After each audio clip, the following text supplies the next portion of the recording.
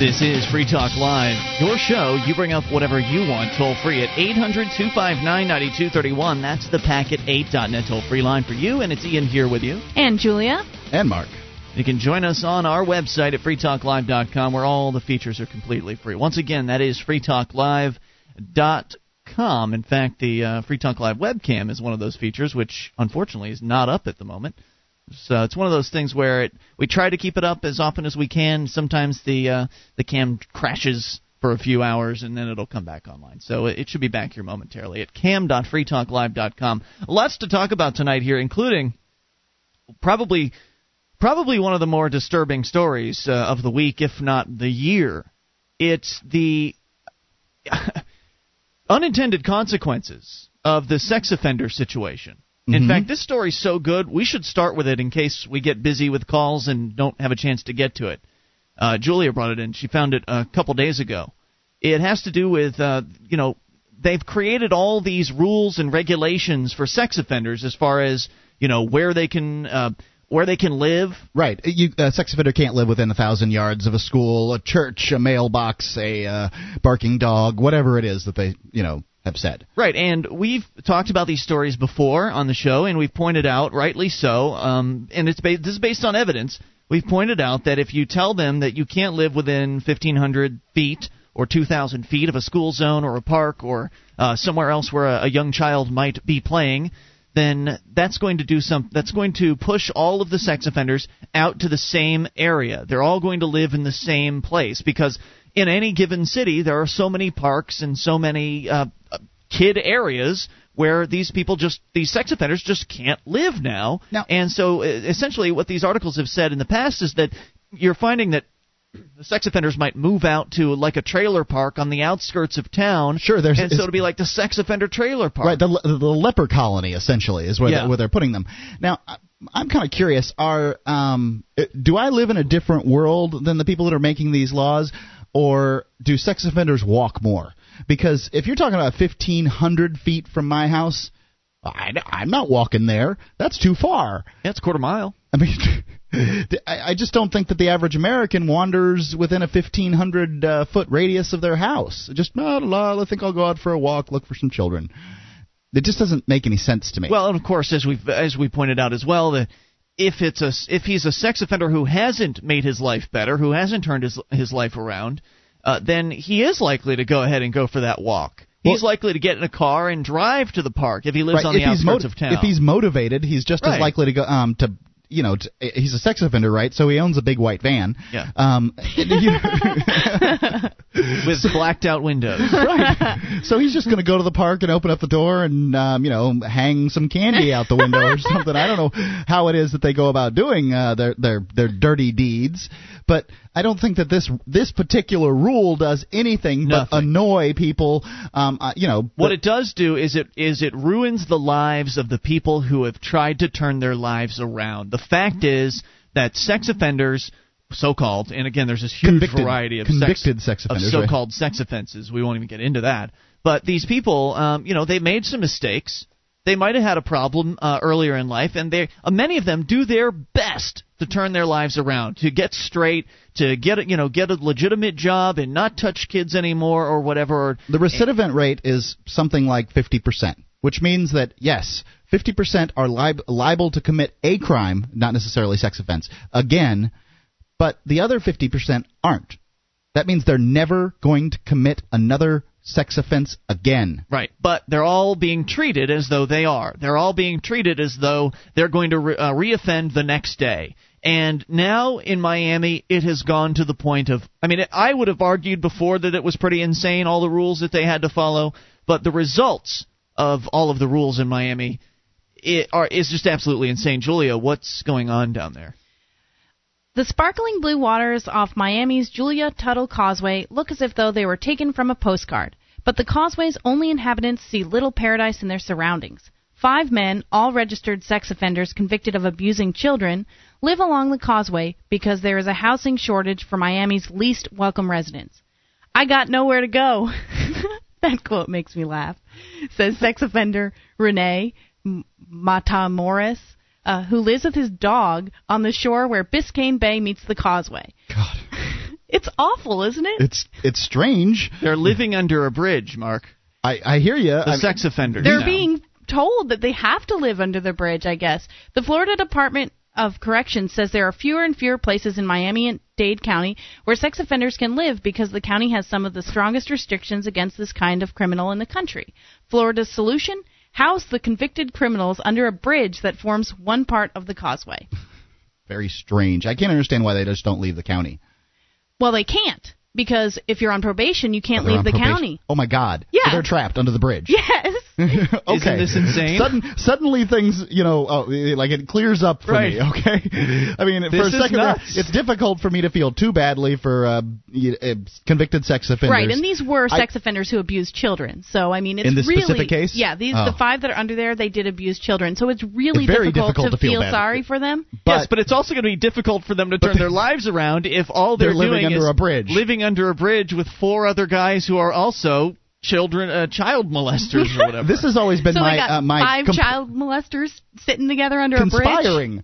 See, this has always been my problem with prison in general. Is you take a bunch of bad people and then you put them all together with a bunch of other bad people. Yeah. You treat them badly for a period of years and then you expect them to get out and be good. It's a strange system that we have. I think that if nothing else, don't house the nonviolent offenders. Don't send nonviolent offenders to prison would be my first thought. But but house the nonviolent offenders separately from the violent offenders, and then house the sex offenders separately from them. And then I would not consider, even though drunk drivers may kill people, I wouldn't consider them to be violent offenders. I think that it's crazy to send a drunk driver to prison to be housed with armed robbers and murderers and that kind of thing. It seems to me that it would be very easy, especially in Florida where there are 60 counties, some counties having 3 and 4 prisons in them, that you could probably separate these people relatively easily. Well, now they've been separated. The bureaucrats to do a little more work, but not too much. Now they've been separated from everything, and they're living under a bridge. What's the rest of the story, Julia? The causeway, which links Miami to Miami Beach, offers no running water, no electricity, and little protection from nasty weather. It's not an ideal solution, the Department of Corrections official told CNN. But at least the state knows. Got a flair for understatement. But at least the state knows where the sex offenders are. Great. Nearly every day, a state probation officer makes a pre-dawn visit to the causeway. Those visits are part of the terms of the offender's probation, which mandate that they occupy a residence from 10 p.m. to 6 a.m. That's not a residence. No, it's a bridge. It's a bridge. Now, does the bridge, there's no walls? No, it's a bridge. There's a picture of the bridge, and it's really just a bridge. I'm just wondering. You've seen hobos living under bridges before, right? Quote-unquote housing. I mean, that... No. There's no walls. It's really just an open land and overpass. A bridge. Yeah. Okay. Yeah. I thought maybe they had built something. No. It's just a bridge. If I was living under the bridge, I would have built something there. Probably against the law, zoning codes. I don't care. But what if a sex offender can't find a place to live? That's increasingly the case, says state officials, after several Florida cities enacted laws that prohibit convicted sex offenders from living within 2,500 feet of schools, parks, and other places. 2,500 feet. Bruce Grant of the Florida Department of Corrections says the laws have not only kept sex offenders away from children, but forced several to live on the street. Yeah. Sure, that sex offenders never seen kids. Those 5 sex offenders living under the bridge right now, who knows how many other sex offenders that haven't been caught yet there are. What about when young boys go fishing? They're off the bridge. Well, you're probly not allowed to fish off the side of... I'm sure there's laws against that. I don't know. People fish off bridges in where I'm from in Florida. They don't stay there all day. I'm sure they go and do something during the day. Yeah, they only have to be there from 10 p.m. to 6 a.m. Yeah, well, those are the best times to fish. Yeah, it's true. Oh, early in the morning. Because of those restrictions, because there are many places that children congregate, because of the 25,000 feet, that's almost half a mile. That's 500 feet, yes. That's a pretty long way when you're talking about an urban area like Miami. So why is it that fish get up early in the morning? I mean, why is it a better time to go fishing early in the morning? That doesn't make any sense to me. My cat, he's up at 5 a.m. getting around going, rah, rah, rah. Why do they do that fish. crap? I mean, humans, we want to stay in bed late. Why do cats and fish and animals want to get up? Some things are nocturnal. 800-259-9231. There's more to the story, right? Yes. All right, you can take control of the airwaves. What do you think should happen to sex offenders? 1-800-259-9231. Is it living under a bridge? This is Free Talk Live. You take control of the airwaves toll-free at 800-259-9231. That's the Packet8.net toll-free line for you. That's 1-800-259-9231. It is Ian here with you. And Julia. And Mark. You can join us on our website. freetalklive.com is the place to go. All the features completely free, including the wiki. Over 1,200 pages created by listeners just like you. You can go in and edit it at your leisure as well. Head over to wiki.freetalklive.com, wiki.freetalklive.com. And the Free State Project's Porcupine Freedom Festival, better known as PorcFest, is June 18th through the 24th. At PorcFest, you'll be able to talk with New Hampshire natives and those who've made the move, as well as tour New Hampshire on special Free State Project bus tours or on your own, and hear and discuss the progress and the future of the Free State Project. Register today at porcfest.com.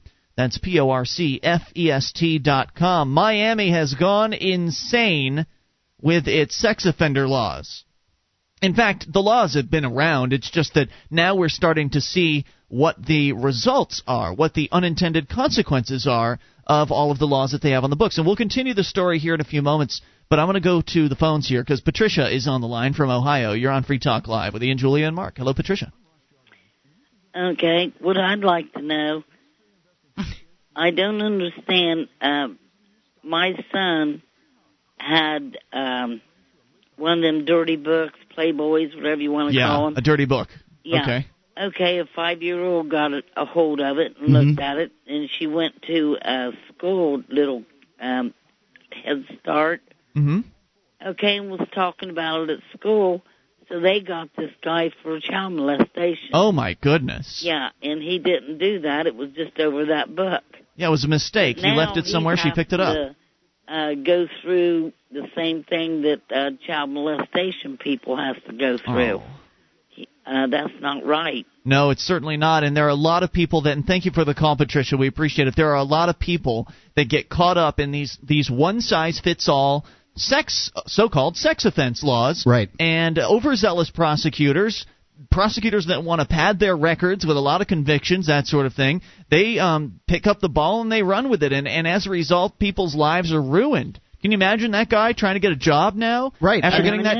See, he's got to, every time he goes someplace, he's got to let them know where he lived, and he's got to sign up as a child molester for something that he didn't do just because that little girl got a hold of that book. It's outrageous. Now, I can't understand that. They shouldn't be allowed to make him do that.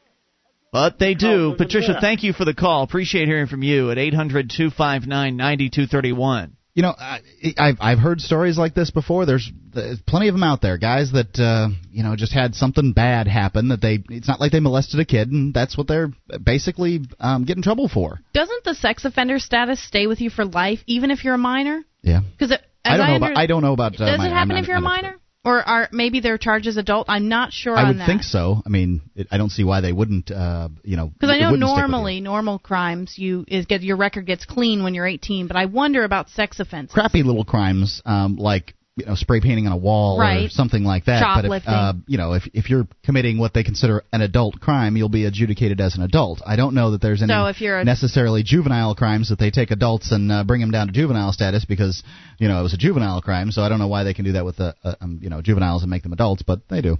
Yeah. 800-259-9231 is the Packet8.net toll-free line. So just one more example of yet another person who's been caught up in this mess of a situation. And if Patricia's son had lived in Miami when he got caught for this so-called crime and was released from jail, then he might be sitting under this bridge with these guys, which is where we're going back to. The story is that because of Miami's very restrictive sex offender laws, that sex offenders cannot live within 2,500 feet, that's almost a half a mile, 2,500 feet of any area where children may be present. That includes usually parks, definitely schools, sometimes churches, other areas where children are known to gather. That essentially pushes them outside of city limits in many cases. And in this particular case, the Florida Department of Law Enforcement has decided that, well, since you guys have to live within city limits, but you can't actually live in a house because virtually all the houses and apartments that are here are within 2,500 feet of a children area, then we're just going to put you under this bridge. And with that, we'll continue the story here, Julia. For several of the offenders, the Causeway is their second experience at homelessness. Some of them lived for months in a lot near downtown Miami until officials learned that the lot bordered a center for sexually abused children. Oh. Yeah. With nowhere to put these men, the Department of Corrections moved them under the Causeway. With a roar of cars passing overhead, convicted sex offender... Can you imagine? No. I just can't. I don't even know what to think about this. When she mentioned this story to me a couple nights ago, I asked her if it was parody or some satire website. It was dead. I found it on my Google homepage. It was on a main news site. Yeah. Usually you can take probation and transfer it to someplace else. Now, I imagine these guys aren't particularly wealthy, and they don't have any place else to go specifically. They don't have an address in another county where they can say, I'm going to live here. Mm-hmm. But I would imagine a lot of sex offenders have just moved out of Miami as a result. I know I would. Yeah. Now, which I guess is what Miami wants. You mentioned it's a major news source. Is it the Miami Herald that's doing this? Do you know? Yes, it is. Okay. With the roar of cars passing overhead, convicted sex offender Kevin Morales sleeps in a chair to keep the rats off him. I'm laughing, but it's really not funny at all. He sleeps in a sad. chair to keep the rats off of him. It's sick, yes. The rodents come up next to you. You could be sleeping the whole night, and they could be nibbling on you. Oh, my God. Morales... It's a very, very bad thing. It's awful. Morales has been homeless and living under the Causeway for about 3 weeks. He works, has a car, and had rented an apartment, but was forced to move after the Department of Corrections said a swimming pool in his building put him too close to children. Oh, God. So that's the problem with that generalization that you can't be anywhere near children, because technically children could be everywhere. Yeah, they could be anywhere. So now they can just name places. You're by a gas station. Well, children right, go so there's there. not actually... So what you're saying is in Miami, it's completely arbitrary. Yeah, it's based on proximity of children. There's not any particular locations. Yeah. Yes, they're going to include parks, they're going to include schools, but also... You got a swimming pool in your apartment building? Get out of there. Yeah, and if you don't like it, well, we'll violate your probation and send you back to prison. Right. I guess he should be feeling lucky that he didn't get a VOP for living in that apartment, and now he's under the bridge. Is it better to be under a bridge? Right, well, isn't this the guy that says that he'd rather be back in prison? Yes. Well, it may be better to be in prison than under this bridge. I'm not 100% sure of that. I would disagree, but it's not better to have 2 convictions instead of 1. The convicted felons may not be locked up anymore, but they say it's not much of an improvement. Jail is any time better than this, than a life that I'm living now, Morales says. In jail, I can sleep better. I get fed 3 times a day. I can shower any time that I want to. Morales says that harsher laws and living conditions for you can actually lay down in jail.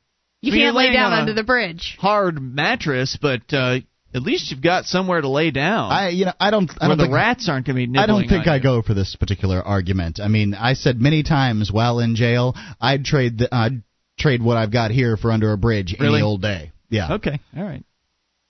Morales says that the harsher laws and living conditions for sex offenders may have unintended consequences. The tougher they're making these laws, unfortunately, it's scaring sex offenders, and they're saying, you know what? The best thing for me to do is run. An investigation 2 years ago found that 1,800 sex offenders in Florida were unaccounted for after violating probation. Florida, who can blame them? Yeah. I mean, having to jump through all those hoops, not even being able to get your life started again, and then ending up under a bridge in Miami. 800-259-9231. That is brutal. More on the way. Would you like to help others find Free Talk Live? You can help us advertise, market, and promote the show at amp.freetalklive.com. Consider becoming a Free Talk Live amplifier now for $3 a month and get some cool bonuses at amp.freetalklive.com.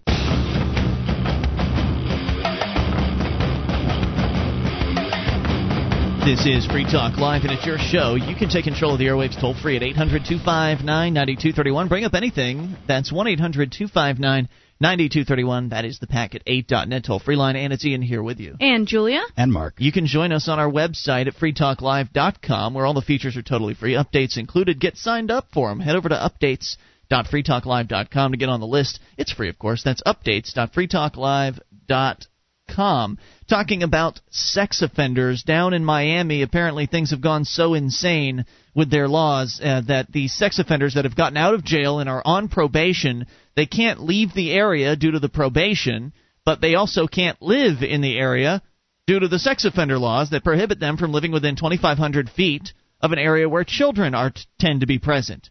And so as a result, there have been 5 sex offenders that have been pushed out, and they're now living under a bridge. This isn't by their choice. It's the choice of the Florida Department of Law Enforcement. These guys are 5 of them. 5 child molesters living under a bridge. Now, look, I understand what they did was wrong. It was terrible. But they went to jail.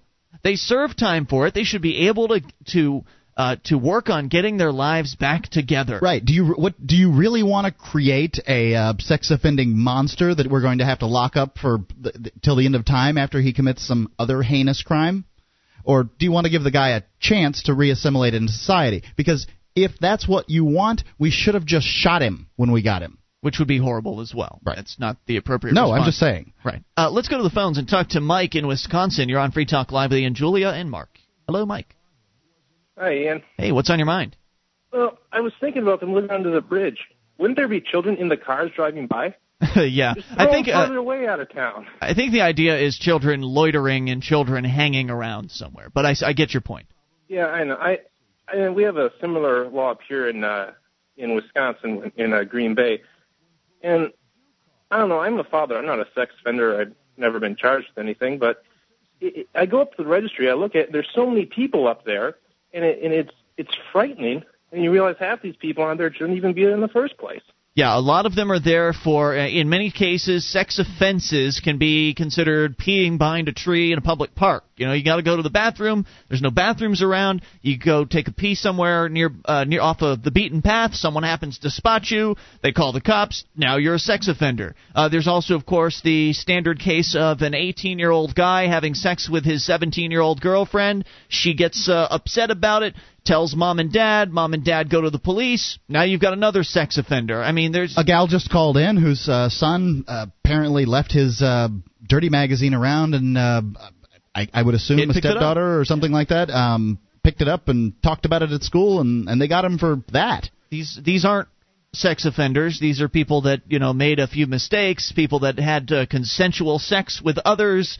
And they don't deserve to be on these lists, but they are. There they are, listed right along with child molesters, as though it's the same thing. And I got to compliment you guys for at least saying something, because most people that you try and side with sex offenders, they'll just assume you support people raping children, and that's obviously ridiculous. But keep up the show, guys. I love your show. Thanks, Mike. Appreciate the call. 800-259-9231. I mean, nobody can support child rape.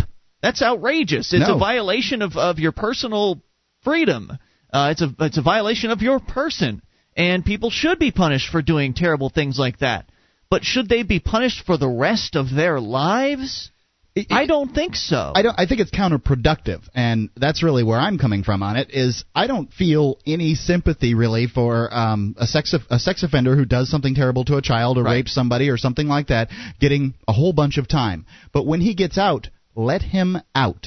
Don't booby trap him. Don't trip him up every opportunity you get and make it that much harder for him to reassimilate, because all you're doing is you're preparing to get the next person raped, because they've got nothing left. Right, and this gentleman that they were that was quoted in this article had a job, a car, and an apartment. So it seems to me that he was turning his life around. Certainly on the right track. Yeah, now he's talking about how being in jail is better than living under the bridge. So maybe he'll do something bad so he can get back into jail. Sure, if he gets reoffend. VOP. Yep, might as well. Not very hard. Get 3 hot meals a day. Most of the my time in prison, most of the people that I talked to would do anything to get out. But I did talk to one man who said that who had been in prison for almost 50 years, who said that if they let him out, the first thing he'd do was go get a gun and rob. He said he was going to rob a post office in the District of Columbia for 1 stamp, so that he would go to federal prison. But he was going to go back to prison was his whole thing. Because that's all he knew? 50 years, dude. Wow. Let's go to the phones. It's Greg in Missouri. You're on Free Talk Live. Hello, Greg. Good evening. Hey, what's on your mind, sir? Oh, I just wanted to make a couple of comments about the prison and society. Yes. All right. First, I see it as anything any part of the system does is to destabilize society or make money or both. I don't understand what you're saying. What? Well, the system. Anything the system does is to make money or destabilize the society. You mean the government system? I guess. Yes. Now, what does government have? What is its purpose in destabilizing society? To create anarchy. You think the government wants to create anarchy, or they're just stupid? Of course it does. That's what the Patriot Act and all that crap's about. Oh, excuse me, I'm sorry. No, that's you all can right. say crap. I actually agree. The government has an interest in, it's kind of a perverse incentive in there being chaos. The government wants there to be violence. The government wants there to be terrible things going on in its country, so it can be seen as the savior. So it can, so its police can be seen as heroes. Right. Now, my second point: the prisons. The prison is a business. The prison system is a business, and like any other business, you need repeat customers to survive. And it is designed to create repeat customers, like the 50-year guy. Yeah. They know psychologically that if you keep, X% of the people that you lock up for 4 or 5 years aren't going to want out when they get out. Well, I don't know about that. They don't want to deal with the landlord beating on the door and... I think there may be a small percentage of people that might think that way, but Mark, you were in prison for... Okay, all I'm getting at is they know there's a certain percentage that think that way. Mm-hmm. I see. So and repeat customers, right. Right, and the system is designed to create new customers on the outside and create repeat customers on the inside. Sure, and with laws easy to offend against, laws like marijuana possession, various different drug possession, prostitution, that sort of thing, there's a wide, a huge amount of potential customers out there just waiting for their turn in a prison cell. And you know what? I think you're making some brilliant points here, because the fact is the United States has more people in prison per capita than China does, by a huge margin, more than any other developed nation. I believe that 2001, somewhere around there, we reached a point to where 50% of the American population has been or is in prison. Man, I don't know about that. Sounds like a really... There's something wrong with the laws, not the people. I could believe that if it were black males. I could believe that statement there, but 50% of all of Americans, I don't know about. Sounds like a lot. Nonetheless, the only reason I remember it is because that was one of the past predictions of, one of those psychics in the past.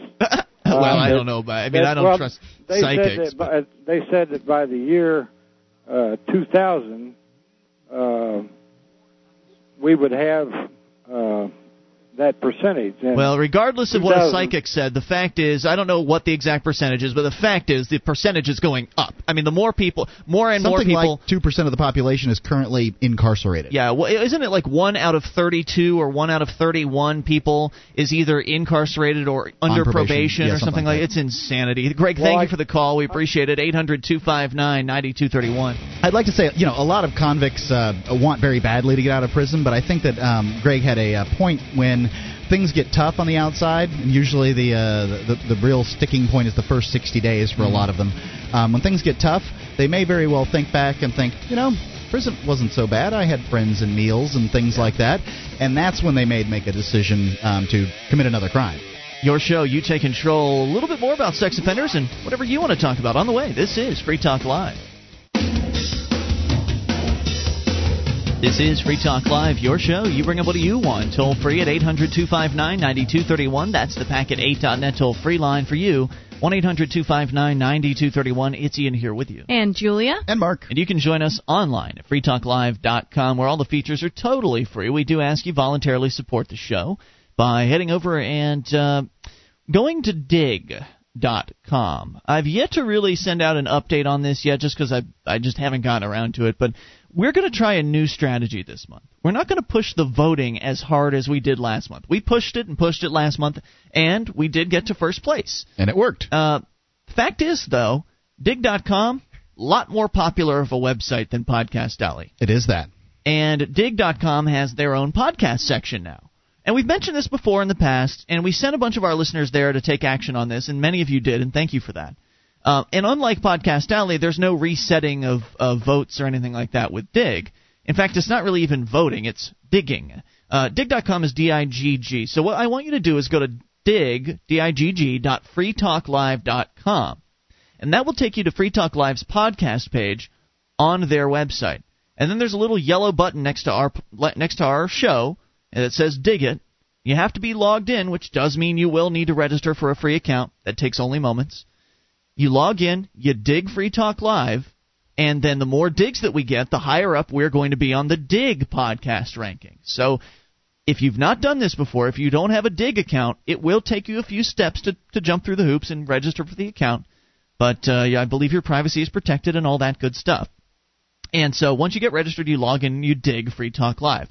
However, please note that you will need to dig something else, whether it be one of our episodes of the show, which are right beneath that area at dig.freetalklive.com, or just something else on the entire website. You will have to dig something else every couple of weeks in order to lock in your dig vote for Free Talk Live. Am I making sense so far? It sounds pretty straightforward to me. Right.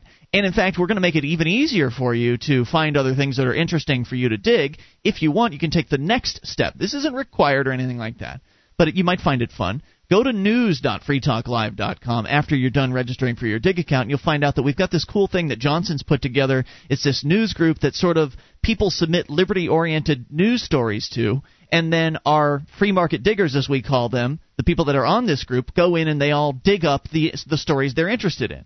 So you can go to this group and you'll see all sorts of stories that might pique your interest. You can go and dig on those, and then more people on Dig's website will see these stories, and hopefully that'll spread a little bit more freedom around. So there's sort of a multi-pronged freedom attack at Dig right now. Now, I still think that the Podcast Alley has been great for us in the past. And Absolutely. I think New people are still coming from Podcast Alley. Right. I think it's a good thing, and so I think that vote.freetalklive.com is a good thing. We're going to keep doing the voting thing. It's just that we're not going to push it every single night. Okay. We're going to maybe alternate between the two.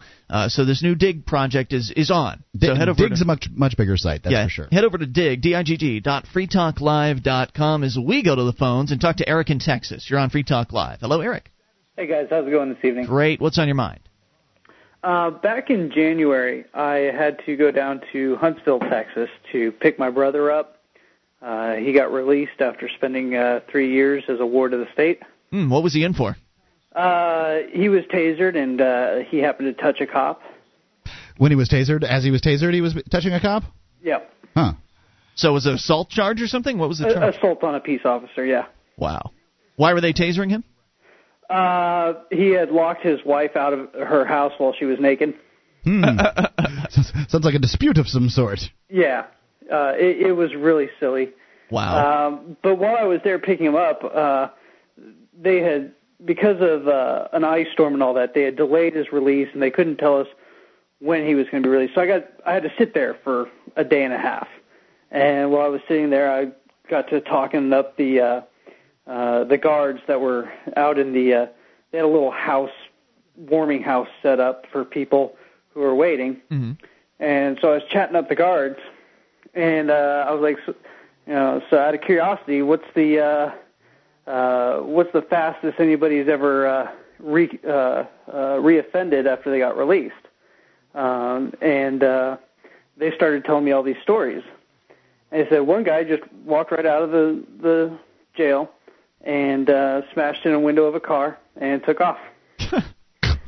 Did he take off in the car or just smash the window? No, he took off in the car. Oh, I see. Wow. Yeah. I was like, that's pretty fast. Oh, that's nothing. There's one guy, before they even get out of the jail, they're technically free, but they hold them all in this other room, and then they let them go in groups. Mm-hmm. So they're free, technically, but they have to wait for the group to finish getting in, and then they let them go. Okay. So they said one time this guy was in the room, and they were waiting for it to fill up, and he immediately started pounding on another cop that was in another guard in the guard room. So the inmate... He attacked a police officer. Yeah. Hadn't even gotten out of the jail yet. Amazing. That reminds me of a story that happened. I used to, be in the area where they were release inmates with the prison I was at, and they the guys would be up there very early in the morning, 6 a.m. to be released, and there'd be sometimes as many as 20 being released in a given day. And more than one time, fights broke out amongst the inmates there that getting released. They're so just can't caught keep up it together in their nonsense in their heads that they can't keep it together for for an hour, a few minutes, a half an hour, or whatever, until they're released. They get in fights with each other. Right back in, huh? Man, say and do whatever you want, pal. What I happens don't care. in that case? What happens in that case? And Eric, thanks for the call. What happens in the case where you're a free man waiting to go, you deck somebody in the room where you're waiting to leave? Are they going to just walk you right back into the prison, or are they going to arrest you, take you to the jail, and then process you fresh? And I mean, how does that work? Well, unlike the gentleman who called, in the state prison that I was in, you're not free until you walk out the Sallyport door. I see. That's when you're free. So yeah, they've just taken them from right there to confinement. Right back in. Yeah, they got another 60, 80, 90, 100 days, whatever. You bring up what you want to. Stephen in Massachusetts. You're on Free Talk Live with Ian, Julia, and Mark. Hey, Stephen. Stephen in Massachusetts. Hey, guys. Hey there. You're on the air. How are you? Good. What's up? Well, I want to call in about what Cato was saying yesterday. Okay. Can you recap it? Because people just tuning in here. Right. Well, over the last few days, I'm going to turn my phone down. Okay. Right. Well, over the last few days, there's been a debate on rights, human rights, and if they exist. Yes. And yesterday, Cato from Tennessee called in and made the claim that rights exist because they make us human, and that we're human because we have rights. I think was essentially his argument. Mm-hmm. And there's several flaws in the things that he said. Okay, do tell. Well, the first is that a human is defined by genetic, physiological, and anatomical attributes. So I don't know what definition of human he's using. He should have been more specific with exactly what he meant. And even if what defined us as human was the fact that we had rights, it still doesn't prove that rights exist. I don't think anybody has ever. I don't think in the past week of shows, anyone has proven that rights exist. I don't think it's possible. They just assert that because we are man, we have them. And he says he does give a few things of what a human is. He says first that humans have personality and ego, which are terms he didn't define. They're also open-ended terms. And he also claimed that it's because we have emotions and consciences, but you can find those in plenty of other animals. It's not specifically... A conscience? I can tell you, when my cat bites me, the only thing he's worried about is getting smacked. He doesn't feel bad about it. Most human conscience is mostly derived from the fear of punishment. Okay. I would say most human emotions are also derived from evolutionary... Maybe history. so. I don't think about punishment when my conscience is bothering me. I'm thinking about doing the right thing. Well, you may be thinking about consequences, not necessarily punishment. I don't think that's so. I think I know what the difference between right and wrong is, and that I choose to believe that I should do the right thing, so therefore my conscience bothers me. That's what my experience is when my conscience bothers me. But how do you know what the right thing is, Mark? I've been taught what the right thing is. I know that hurting people is bad. Well, and I think that humans innately know what the right thing is. The wrong thing is doing something that you wouldn't want. You don't want to bring harm to another person because theoretically you wouldn't want harm brought upon yourself. Right. Now, of course, there are psychopaths out there who believe the opposite. They don't care. They really wouldn't be bothered either way if harm were brought to them. They're just violent sickos. But for the most part, most people don't do terrible things to others because of how they feel about themselves. Stephen, final thoughts? Well, that's not exactly. I mean... Yeah, but you got about 10 seconds, Stephen. Oh, do I? Yep, final thoughts. What about thoughts. human sacrifice in certain cultures? We would consider it wrong, but they don't. Yeah, that's true. Culture is certainly a factor. Thanks for the call. Hour 2 is on the way. You can take control of the airwaves. Coming up, we promised it last night. We'll get to it tonight. The Death Squad. It's Free Talk Live. One of the bonuses you'll get as a Free Talk Live amplifier is access to our classic archives. For just $3 a month, you can become an amplifier, and you'll help us get on more radio stations and MP3 players. Get the details at amp.freetalklive.com. That's amp.freetalklive.com.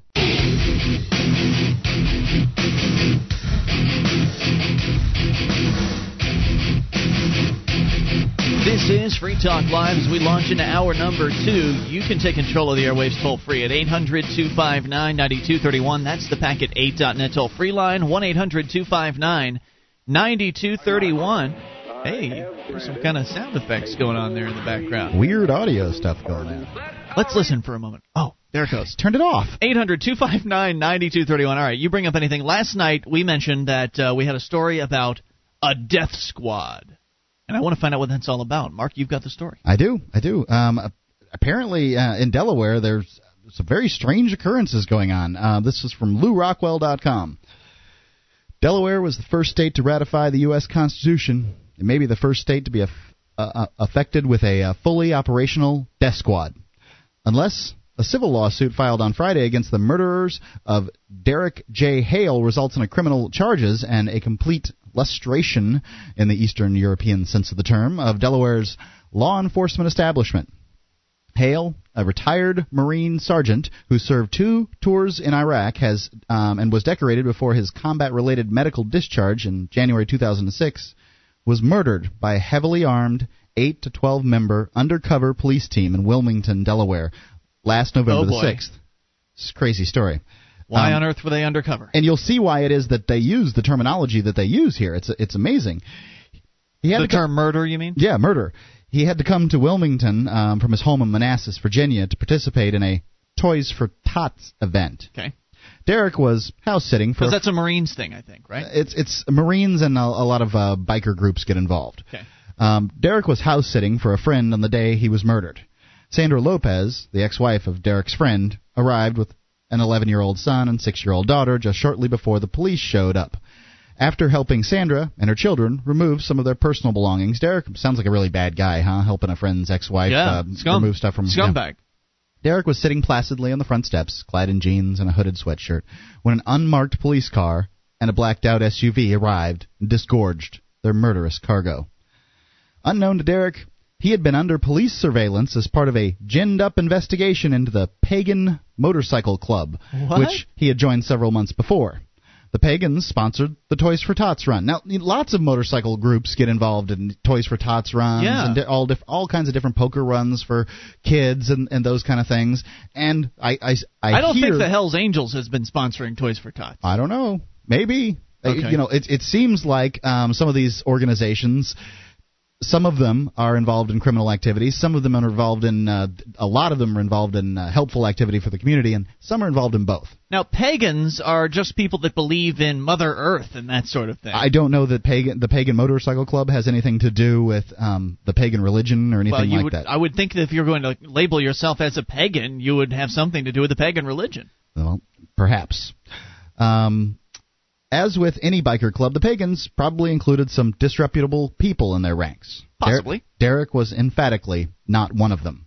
I mean, you join a club, the Lions Club. If somebody in the Lions Club embezzles, money from their company, should I? They're all guilty. Right? No, this is crazy. That's crazy talk. Well, now they were just being investigated. I guess there's nothing wrong with them being investigated, right? How about shooting them on somebody's front porch? In addition to his honorable military service, albeit a consummately dishonorable war, Derek's personal background was antiseptically clean. He had a concealed carry permit in Virginia, which he would not have been issued if he had been convicted of a felony, narcotics, or domestic violence charge, or had any record of substance abuse or mental illness. It's tough to get a concealed weapons permit in Virginia, and they do a lot of background checking. Okay. On the day he was killed, Derek had been under both physical and electronic, and according to the civil complaint, illegal surveillance. Police personnel who observed him knew that his behavior was completely innocuous, and, despite the fact that he had done nothing to warrant such treatment, was considered to be an unindicted co-conspirator in a proposed narcotics ring run by the Pagans. The police vehicle screeched to a halt in front of the house shortly after 4 p.m. They ordered Lopez and her children away from Derek, who, predictably, had risen to his feet by this time. Yeah, Makes sense. What the hell's going on? Yeah. Then ordered him to remove his hands from the pockets of his sweatshirt. Oh, boy. And that's, that makes sense that they would do such a thing. Less than a second later, according to several eyewitnesses at the scene, these are several people, Derek was hit with a taser blast that knocked him sideways and sent him into convulsions. Now, he hadn't had a chance to even get his hands out of his pockets. Get your hands out of your pockets. Yeah. That's how it went. His right hand involuntarily shot out of his pocket, clenching spasmodically. Not in front of the kids, Derek gasped as he tried to force his body to cooperate. Get the kids out of here. The officers continued to order Derek to put up his hands. He was physically unable to comply. He's being tasered! Right. So they tased him again. This time he was driven to his side and vomited into a nearby flower bed. This is what he fought for in Iraq, by the way. This freedom. Listen to this. Howard Mixon, a contractor who had been working nearby, couldn't abide the spectacle. He said, "That's not necessary," he bellowed at the assailants. "That's overkill. That's overkill." Yeah. At this point, one of the heroes in blue, or in this case black, swaggered over to Mixon and snarled, "I'll effing show you overkill."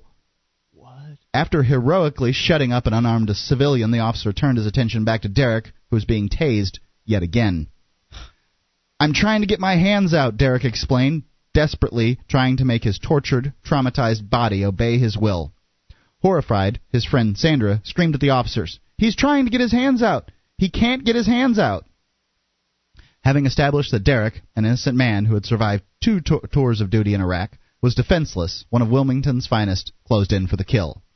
Lieutenant William Brown of the Wilmington Police Department, who was close enough to seize and handcuff the helpless victim, instead shot him in the chest at point-blank range, tearing apart his vitals and with 3 .40-caliber rounds. 3 shots. 3 shots. He did this after Derek said, repeatedly and explicitly, that he was trying to cooperate. He did this despite the fact that the witnesses on the scene had confirmed that Derek was, in fact, trying to cooperate. He did this in front of a traumatized mother, 2 horrified children. Why was this done? Oh, my gosh. Yeah, it's a shocking story. According to Sergeant Stephen Elliott of the WPD, the Wilmington Police Department, Brown... what's the official story? Brown slaughtered Derek Hale because he feared for the safety of his fellow officers and believed the suspect was in possession to pose an imminent threat. He believed, right, allegedly, a tasered man who was on the ground was a threat. That he was going to, after he'd been tasered, which just messes with your electrical system in your body, basically. Right. It screws you up. You're just basically a writhing mess if you can even move at all after you've been tased for a little while. He believed that he was going to whip a gun out of his sweatshirt, basically, and attack the police. Actually, I misspoke on that last. It said the suspect was in a position to pose an imminent threat. He was lying on the ground vomiting in a position. The subjective belief was sufficient to for justification for the use of deadly force, according to Sergeant Elliott. The position Derek was in, remember, was that of a wallowing helplessly in his own vomit, trying to overcome the cumulative effects of 3 completely unjustified taser attacks. When asked by the Wilmington News Journal last week if Hale had ever threatened the officers, remember, there were at least 8 to 12 of them. Elliott repeated, in a sense, he threatened the officers when he did not comply with their commands. You must comply within a tenth of a second or we'll taser you. And apparently shoot you. He wasn't given a chance to comply. He was hit with the taser. With the first taser strike less than a second after he was commanded to remove his hands from his pocket, and then 2 more in rapid succession. The killing only took 3 minutes.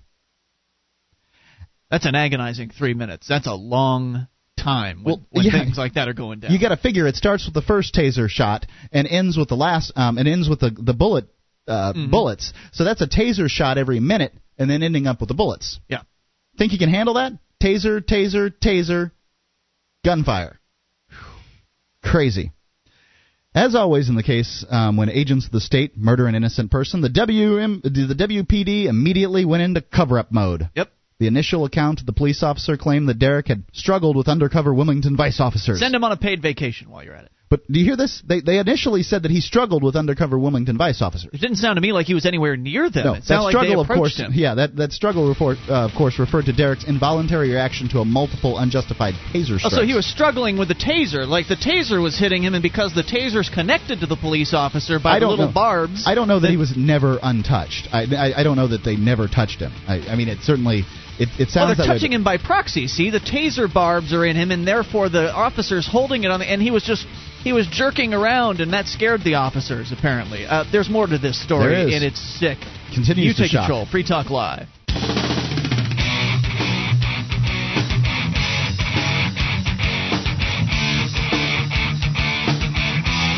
This is Free Talk Live. You bring up what you want. Toll free. 800-259-9231. It's Ian here with you. And Julia. And Mark. 1-800-259-9231. You can join us on our website at freetalklive.com. All the features are totally free. You take control of them. And like the bulletin board system, over 200,000 posts for you to interact with. You go ahead and post and interact with over 1,300 of our listeners. Also, of course, the Free Talk Live crew hangs out on the Free Talk Live BBS as well. So go to bbs.freetalklive.com to get interactive. That's bbs.freetalklive.com. February's winner of the Lysander Spooner Award, Radicals for Capitalism, a freewheeling history of the modern American libertarian movement by Brian Dougherty, outlines both the history of libertarianism and its true influence yet to come. Check out this and many other books and videos on liberty at lfb.com. That's laissez-faire books. LFB.com. Now, actually, I'd heard about this Radicals for Capitalism. It's supposed to be a very good book. Somebody told me. So cool. There you go. All right. So we're in the midst of a story that is probably one of the more sick ones of the entire year. Probably one of the sickest police, just bad cop stories that I've heard in a long while. There is a gentleman who is now dead. Mm-hmm. He died due to 3 gunshot wounds to the chest at virtually point-blank range, delivered to him by one Lieutenant William Brown, I believe it is. Yeah. And these wounds were delivered after he had been tasered 3 times. And this was all done on the front porch, or the front area of a home that he was essentially house-sitting for a little while for one of the fellow members of his bike club. And this is a veteran of the Iraq War. He had come back, had served a few years over in Iraq. 2 terms. 2 terms, and now he's back, and this is the reward he got for his service. Apparently, hanging out with bikers is a death sentence now in America, because there was no trial here, there was no violence, there was nothing. He wasn't threatening the cops at all. They ran up while there were kids around. There were little kids there too. They chose the moment where the kids were the closest to this guy to rush up to him and then taser him after they ordered him to get his hands out of his pockets of his sweater, which he would have done, but after they'd ordered him to remove his hands, they immediately tasered him less than a second later. He didn't have time to remove his hands, and while he was being tasered, he still didn't really I guess one hand flung out at that time, right? Mm-hmm. And he still had another hand in. He was trying to tell the cops. It's not easy to communicate while you're being tasered. I would imagine. He told the cops that he was trying to cooperate, that he wanted to remove his hands, but he was having a hard time because he was being tasered. Then they shot him to death. Yeah. Continue the story. They also said that there was a struggle that on the front lawn, but of course this is a guy who's lying in a pool of his own vomit. There were witnesses. I mean, if his arms are locked up with muscle spasms, it's because you were tasered him 3 times and he couldn't move them. And the cops, I hope they have a really tough time with this, because, and I know they're going into cover-up mode. They're all again, whatever happens, whenever this stuff happens, whenever a cop kills somebody, and they usually do it in cold blood like they did in this particular case. Whenever a cop does something bad, they all just gather around him, and it's the thin blue line, protecting their own. Cops can do no wrong. Our members they're good men. Everything they do is good and just and right. How dare you accuse our officers of being bad? Well, how dare you? That certainly happens, and I'm not going to dispute that. I'm by no means a cop hater, but I think that the problem is the drug war. That's why he was being investigated in the first place. It's responsible for all these no-knock raids, these blacked out SWAT teams that are going in everywhere. That's the problem. The problem is that there's a war on the American people in the process of this war on drugs. The account likewise mentioned the police recovered 2 items that were considered weapons from Derek's body. Ooh. Neither was a firearm. One was a container of pepper spray. Okay. The pepper spray. This is a weapon? This is not a weapon. Isn't that something for defense purposes? Only. Yes, absolutely. I mean, wouldn't the cops rather be getting shot at by pepper spray than shot at by bullets? Mm-hmm. I mean, there shouldn't be anything said about a can of pepper spray at all. The other was a switchblade knife. But those were most likely planted on the murder victim. The police on the scene had pepper spray. And Derek's stepbrother, the Missouri resident Jason Singleton, insists Derek never carried a switchblade. Huh. The last time I saw Derek, Jason told the News Journal, he had a small Swiss Army knife. I never saw him carry anything like a switchblade. This is typical. Yeah. Typical of the police, planting evidence just to make themselves look good. I'm surprised they didn't plant a gun. When something goes wrong, I mean, I've heard cops say that they do this. When something goes wrong, you don't want any questions asked, so you flip a little Saturday Night Special onto the scene, and that takes care of everything. Sure. I've heard it said. And remember, my father used to be part of the sheriff's posse in my county. The last time I saw Derek, within hours, the WPD began to fabricate a backup story to justify Derek's murder. Several Delaware State police officers identified in the suit as Lieutenant Ogden, Sergeant Randall Hunt, and other individuals contacted the police in Manassas, Virginia, and informed him that Derek had been charged with drug trafficking 2 days before he was murdered. Oh, is that right? Yeah. Suddenly, after he's dead, he's been charged with drug trafficking 2 days before he was murdered. This was untrue, but because it was said by someone invested with the majestic power of the state, it was accepted as true. Huh. As if that would justify it anyway. Well, there's a few more tricks up their sleeves here. Cited in a sworn affidavit to secure a warrant to search Derek's home. Conducting this spurious search, which was, remember, play acting in the service of a cover story, meant shoving aside Derek's grieving widow, Elaine, and her two shattered children. Slow down a second here. Okay, they shot this man in cold blood in the front of this other gentleman's house. Mm-hmm. Then 2 days later, or a few days later, they came up with this cover story claiming that they have a warrant, or that he's been charged with drug trafficking, and now they're going to go and search his home after he's already dead. Within hours of him being killed. Okay. They do this. Two shattered children who had just lost their stepfather. Did they really have a warrant, or did they make that up too? It was a real warrant that they lied about. They lied to get. They lied to get. Gotcha. Nothing of material consequence was found, but a useful bit of embroidery was added to the cover story. Less than 2 weeks earlier, Derek and Elaine had... Because if you're involved in drug trafficking, guess what? There's usually some evidence around. One would think. Yeah. Less than 2 weeks earlier, Derek and Elaine had celebrated their first anniversary. By the way, which, even if they'd found 20 pounds of cocaine, it wouldn't justify what they did. Well, it would have ruined the case. I can assure you of that. It would have made him look a little bit worse in the eyes of many in the public, but it wouldn't have shot it to hell. It wouldn't have justified their actions. I'm not saying it would have, but it would have shot it to hell. Delaware State, if you want to look justified in the eyes of the police, you can't have a bunch of drugs at your house. The cops don't think this guy's justified. Right. Not in the eyes of the cops, but in the eyes of the public, once something like this happens, you can't have a couple of pounds of marijuana at the house. As a matter of fact, having a bag of marijuana is really going to shoot your story. But to he hell. didn't. He did not. Last November 21st, in an attempt to preempt public outrage, the highest officials in Delaware State Police issued a press release in conjunction with their counterparts from Virginia. The statement is a work of unalloyed mendacy. Hale resisted arrest and was shot and killed by Wilmington police on November the 2nd, 2006. Lied the signatories with reference to the claim that he resisted. He didn't resist anything. Right. Hale was at the center of a long-term narcotics trafficking investigation, which is still ongoing. There's more, right? Yeah. 800-259-9231. So is the story. 9231. Your bad cop stories, if you've got them. Unfortunately, this happens more often than you might think, these sorts of stories. 800-259-9231. You take control. It's Free Talk Live. With your help, we can spread the message of liberty around the world. Consider becoming a Free Talk Live amplifier for just $3 a month now at amp.freetalklive.com. If you can't afford it, keep enjoying us for free. If you can spare the $3, visit amp.freetalklive.com.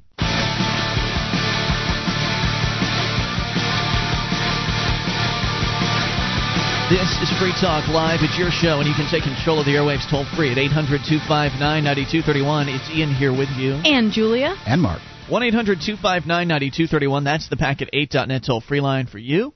You can join us on our website, freetalklive.com, the place to go. Live streams, broadband version, dial-up version. Two sizes will fit virtually any Internet connection, so head over and enjoy the show for free on us at freetalklive.com. And the Free State Project's Porcupine Freedom Festival, better known as PorcFest, is June 18th through the 24th. At PorcFest, you'll be able to discover new freedoms, new communities, and new beginnings, and hear and discuss the progress and the future of the Free State Project. Register today at porcfest.com.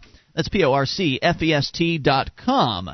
Talking about a very disturbing story about a man who was shot down by the police.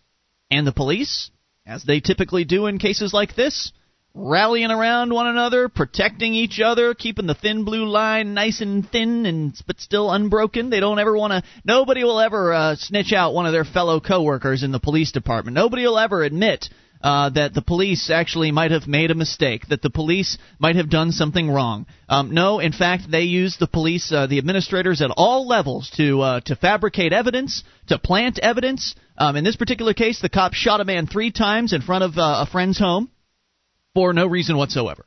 He was standing out in front of the home with a female friend of his and a couple of kids nearby. The cops rolled up on the scene, got out, started yelling at him. They didn't, by the way, identify themselves. There's a lawsuit now being filed. The cops did not identify themselves. Many of them were completely ununiformed. Right. This was undercover, as stated. And according to Wilmington Police Department force rules, continuum of force rules, the officer should have actually shot pepper spray before resulting to deadly force. So there's several rules that were very obviously violated. There's going to be a lawsuit filed, but as the lawyer points out, they're going to fight us to the death on this. That's just how it goes. Yeah. Because the police will never admit to doing something wrong. They're the good guys no matter what happens, and it's just so disgusting and despicable, the behavior on their part. And it's amazing to me that story after story like this comes out. Whether it's this guy who is a decorated Iraq War veteran who didn't have any sort of connection whatsoever to drugs or anything like that. And even if he had, I wouldn't care. And it wouldn't make him violent even if he had. But he didn't have any of the connections that they allege that he had.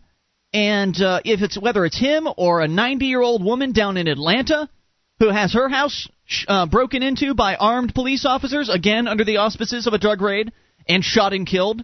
Whether it's them, whether it's Corey May down in Mississippi, who has his door kicked in. Oops, they had the wrong side of the duplex. Well, he didn't know who was kicking in his door. He shot one of the intruders. Turns out they're the cops. Turns out the guy he shot was the chief's son, and now he's on death row. Right. I mean, there's story after story, and yet Americans still believe, and there's more to this story as well, but yet Americans still believe in their police. They believe in the system. They think that these guys are good guys, and they're not. Well, many of them are not. There's certainly cases that back up what you say, but more important... 40,000 police raids per year. Right. That's the problem, though. Those 40,000 police raids come from the war on drugs. Yeah, probably 99% of them. Largely come from the war on drugs. And we could do so much to protect the American people from these, I don't know why it is that they want to do these no-knock raids. You know why it is. Well, because they're gung-ho and they have fun doing it. Right. You were saying during one of the breaks they psych each other up while they're in their little armored personnel carriers or whatever it is that they arrive on the scene with. They bump chests, right. That sort of thing. Yeah, jacking each other. Yeah, get ready, man. Are you ready to take out this drug dealer? Yeah. She lock and load on this scumbag. I can't dispute that. I've seen it in action. To the police, these are it doesn't matter how much investigation has been done. If they get to kick in a door, they're kicking in a criminal's door. It doesn't matter if they've been convicted or not. They're kicking in a criminal's door, and they're going to treat that person like a vicious criminal. They don't treat them like an unconvicted citizen. They treat them like a criminal already. And there's no sort of there's no leeway as far as you're kicking in somebody's door. They're not necessarily being violent towards you, but you're being violent towards them. Right. So it's okay apparently to just destroy property, yell and scream, yell orders at people, and shoot the dog. Shoot dogs. Yeah, thank you for that. They love doing that crap. It's just amazing what happened here. This man was shot 3 times in the chest, point-blank range, in front of witnesses. How ballsy. Yep. They know they can get away with anything. They really do. I don't know if they consciously know anything, but they can get away with quite a bit. They can literally get away with murder. They can get away with robbery. They can get away with drug dealing. They can get away with virtually anything they want to because their buddies will back them up every time. And even if they do get convicted, generally, the majority of the times, 9 cases out of 10, they get less time than you or I would get for doing the same thing. They get a shorter sentence. So not only do they get it's very unlikely that you'll catch them, and they just cover up for each other and that kind of thing, especially if the big brass is involved. If one guy does something dumb, it's less likely they'll cover up for him. But if it was a planned raid, man, they're going to do a lot of covering up. Yep. And not only is it that they're going to cover up, but if they do get caught, the chances are very good that whatever they get is going to be minor compared to what you and I would get. I don't know if I'm going to consider even any kind of prison time a slap on the hand. I don't like to use that terminology. Slap on the hand sounds more like probation to me. But they'll get less than you and I would get. There's more to the story, though, right? Yes. As we've seen, Derek Hale did not resist arrest, as everyone on the scene knew, and he was not the center of any investigation. Before his posthumous promotion to unindicted co-conspirator, he was merely a person of interest because of his affiliation with the motorcycle club. Most critically, the statement, which bears the august imprimatur of both the Delaware and Virginia State Police Departments, remember, asserts both state police superintendents have confirmed that there was never any false information exchanged by either agency in the investigation of Derek J. Hale or transmitted between the agencies in order to obtain the search warrant. They're covering for each other, too. Mm-hmm. Sure. This was another lie. Delaware State Police spokesman Sergeant Melissa Zebley conceded last week that no arrest warrant for Hale was ever issued, reported in the News Journal on March the 22nd. 3 days. So why were they there? Right. 3 days after, they were there doing the investigation. What they had said about the some investigating. They were busting the house or something like that. Mm-hmm. That was what their intent was. And they had, I believe, a warrant for the house. But that doesn't change the fact that Eric was never anything but a person of interest. Yeah. Derek, excuse me. 3 days after Hale was murdered, police arrested 12 members of the Pagans Motorcycle Club on various drugs and weapons charges, but identified Hale at that point only as a person of interest. Last Friday, May the 23rd, the Rutherford Institute, one of the precious few nominally conservative activist groups that gives half a damn about individual liberty, and a private law firm in Virginia filed a civil rights lawsuit against several Delaware law enforcement officers and political officials on behalf of Derek's widow and parents. They really should consider including key officials from the Virginia State Police in the suit as well. Those who persist in fetishizing local police, who are, at this point, heroes, merely local franchises of a unitary militarized Homeland Security apparatus, should ponder this atrocity long and hard. They should contemplate not only the inexplicable eagerness of Lieutenant William Brown to kill a helpless, paralyzed pseudo-suspect, who's a war vet, mind you, but also the practiced ease with which the police establishment of two states collaborated in confecting a fiction to cover up that crime. They've never done that before, huh? According to the lawsuit, Lieutenant Brown, Derek's murderer, has violated the constitutional rights of others in the past through the improper use of deadly force and has coached other WPD officers in how to lie about and or justify the improper use of deadly force. Rather than being cashiered, Brown was promoted. Just as one would expect. He was promoted after this event? Yep. Just as one would expect from any other dishonest, cowardly thug in the service of any other third world death squad. Derek J. Hale survived 2 tours of duty in Iraq, a country teeming with Pentagon-trained death squads, only to be murdered by their homegrown equivalent. Wow. I know, It's a shocking story. It's hard to even promote it.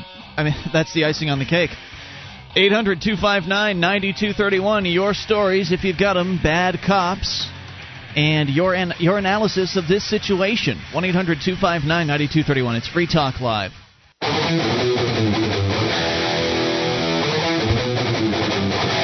This is Free Talk Live, and it's your show. You bring us anything toll-free at 800-259-9231. Talking bad cops at the moment. 800-259-9231, the packet8.net toll-free line. It's Ian here with you. And Julia. And Mark. You can join us online at freetalklive.com, where all the features are totally free, though we do ask you voluntarily support the show by supporting us in 2 different ways. You can go and shop with us at our Free Talk Live store at store.freetalklive.com, buy a variety of different T-shirts and hats and the Classic Archive DVD collector sets, and get in on the pre-order now while you still can on some of these exclusive items that may not last forever at store.freetalklive.com, including the very hot-selling Free Talk Live multi-gadget. It's a 2-gigabyte flash drive, MP3 player, and it's a voice recorder, and it's an FM tuner, all in one, for a very, very affordable price. I was shocked at how cheap we're offering this thing. I thought we should increase the price because it's just so darn cheap. But well, people want it. They've been going out the door. The pre-orders on those. Also, the ladies version of the Free Talk Live T-shirt is on sale as well. So head over there and check that out. The new something that fits the girls a little better than just your standard T-shirt. A little more form-fitting, which was in high demand by the ladies. And of course, the Free Marketeer T-shirt as well. There's more. Go take a look at the store. Store.freetalklive.com. Once you're done shopping there, everything else you need to buy in life, you get at Amazon.freetalklive.com, and a percentage of your purchase there goes to Free Talk Live. That's Amazon.freetalklive.com. Well, another man was murdered by the adrenaline junkies. Yeah, that's who these guys are. Police officers who raid people's homes allegedly for drug purposes. These guys that dress themselves up in black, kick in doors, mask their faces because they're afraid of being seen doing these horrible things. And they're adrenaline junkies. It's a relatively new phenomenon in the United States. Relatively new. Like in the past 20 years, right? You didn't see years? Cops in the 60s doing raids unless you were talking about, I guess, and we had it in the times of Prohibition too. So I guess I'm mistaken. But it's Prohibition that causes this, whether it's Prohibition of alcohol or Prohibition of drugs. Because if there was no war on drugs, and all the police were actually doing were investigating real crimes like rape and murder and assault and robbery and that sort of thing. Well, if you got a crew of bank robbers holed up in a home somewhere, you don't necessarily have to kick in the door. I mean, they can only stay there for so long. And they could do this with drug dealers too. Wait down the street, wait till the guy leaves and pull him over. I mean, that would solve the problem. Or wait till they come with their hands up. I mean, at some point or another they'll come out. But no, it's an obsession. It's like a sick obsession that these guys have with these raids. They love to do it. It's exciting to them. And we've talked to cops before who've admitted to us that, yeah, I knew that I was, that I wasn't really making a difference in the war on drugs. I knew that taking one criminal off the street only opened up the marketplace to where another criminal could step in and start dealing the same drugs to other people. Sure, I knew all that, but I loved the rush. Yeah. Sounds like you need a new hobby. Find something better to do with your I don't think I have a problem with an armed raid on a house full of bank robbers. I don't have a problem with that because there's just a huge financial burden as far as the public goes with putting 30 cops out there behind their cars with their guns drawn waiting for the bank robbers to come out. You don't do it that way. You just wait down the damn street till they come out to go shopping. And if they stopped arresting nonviolent people, then they would have to cut the officers down. They wouldn't need that many. Here in Keene, New Hampshire, if they stopped arresting traffic stops and drug offenders and things like that, how many cops would we really need in Keene? Not as many. The amount of cops that they have in this local town just baffles me.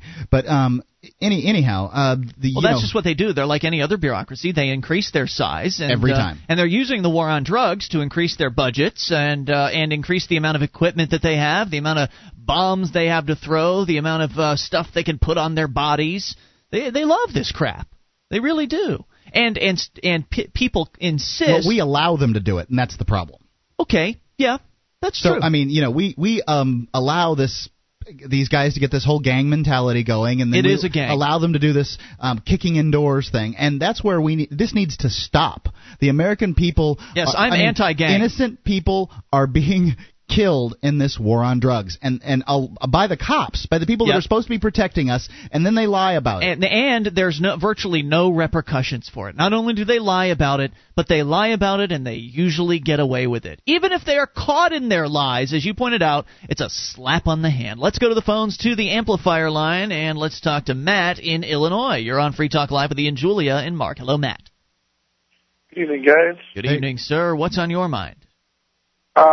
Well, you were talking about the police, and I was at my brother's house Christmas time for a party, and happened to be talking to this woman who trained Illinois State Police. And she was telling us this story of one evening she got some kind of a call on her radio, and I forget the details, but the short part of the story is she felt her husband had been involved in a car wreck, and so she was distraught, and she got in her car, and she's going to where her husband works. Her husband was a state trooper. Mm-hmm.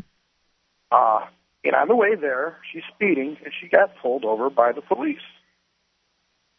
And she got out of her car and started running at the police car and was waving her hands, and the police officer threw his gun and pointed at her and told her to get back in her car. And she calmed herself down and got back into her car. But then she said the most amazing thing. Sitting at the table with all of us, she said, he had every right to shoot her. Yeah. Now, if you're waving your hands in the air, I don't think you're much of a danger, especially a woman waving her hands in the air at a male cop doesn't seem like much of a danger to me. He doesn't have every right to. No, I'm sorry. He has to be. His life has to be in danger, or somebody else's that he's protecting. He doesn't have every right. That's disgusting. And I said to her about the same thing. I looked at her and I said, he doesn't have a right to shoot you unless he sees a gun or something. And she said, oh, no. She said she felt that he would have had every right to shoot and kill her because of how she was acting, because she was acting. Wow. Yeah. She's brainwashed. Yeah, well, and she's one of the people that trains. Yeah. Amazing. Our moral superiors out there, the police. Yes. Yeah, thanks. Anything else on your mind? Well, there was a story out of Chicago, too, today, that pilots that are flying in the Midway have been getting together in groups and renting out houses because they can stay at a house, they can pay $100 a month a piece, and they can go and they can crash there whenever they want, where if they go to a hotel, they got to pay like $100 a night. Mm-hmm. So people have been renting out their rooms to them and stuff and making some extra money on the side. Sure. Yeah, they've got some nice 3 flats there by Midway that you can buy relatively, for a relatively fair price. Okay. Right. And the bureaucrats got wind of this, and they said, no, you can't do that. They started finding these people for running boarding houses without a license. Oh, my God. Oh, man. Amazing. Just Thank for you letting for the call. other pilots stay there. 1-800-259-9231, the packet8.net toll-free line for you. It's just a disgusting hour. A boarding house. I mean, we're not talking about bums, staggering off the street. These are pilots. These are professional men that have jobs. Well, they should be paying $100 a night, Mark. Yeah, they need to pay $100 a night for... Maybe the hotel turned them onto that. Maybe the hotel. Just goes to show that these people love control. That's all that this is about. That's true. Because... Really, is there any... they were cutting out their taxes on the hotel room, Julia. That's where you got to follow the money here. And the bureaucrats want their taxes on that hotel room. This is Chicago, Illinois now. Yeah. This is the 3rd metro in the United States. They've got a lot of taxes on these hotel rooms, and you be lucky. And you'll get tetanus if you find a $100 a night hotel in Chicago, Illinois. Yeah, that is really what it's all about, Julia. It's about power. I've almost come to the conclusion at this point that there are 2 different types of people in the world. They're the people who are in search of profit and the people who are in search of power. If you don't understand the concepts of liberty, I think that it turns the power turns the people bad too. Yeah, that's for sure. Real quick, hour number 3 is on the way, but here's a couple of corrupt cop stories for you to round out this hour. In Fayette, Georgia, a Fulton County Fire Department captain, guess not really a cop, but he was arrested for selling powdered cocaine to undercover drug agents. The captain, who's 56, faces 1 count of cocaine distribution, was caught peddling it at a local gas station in New Haven, Connecticut.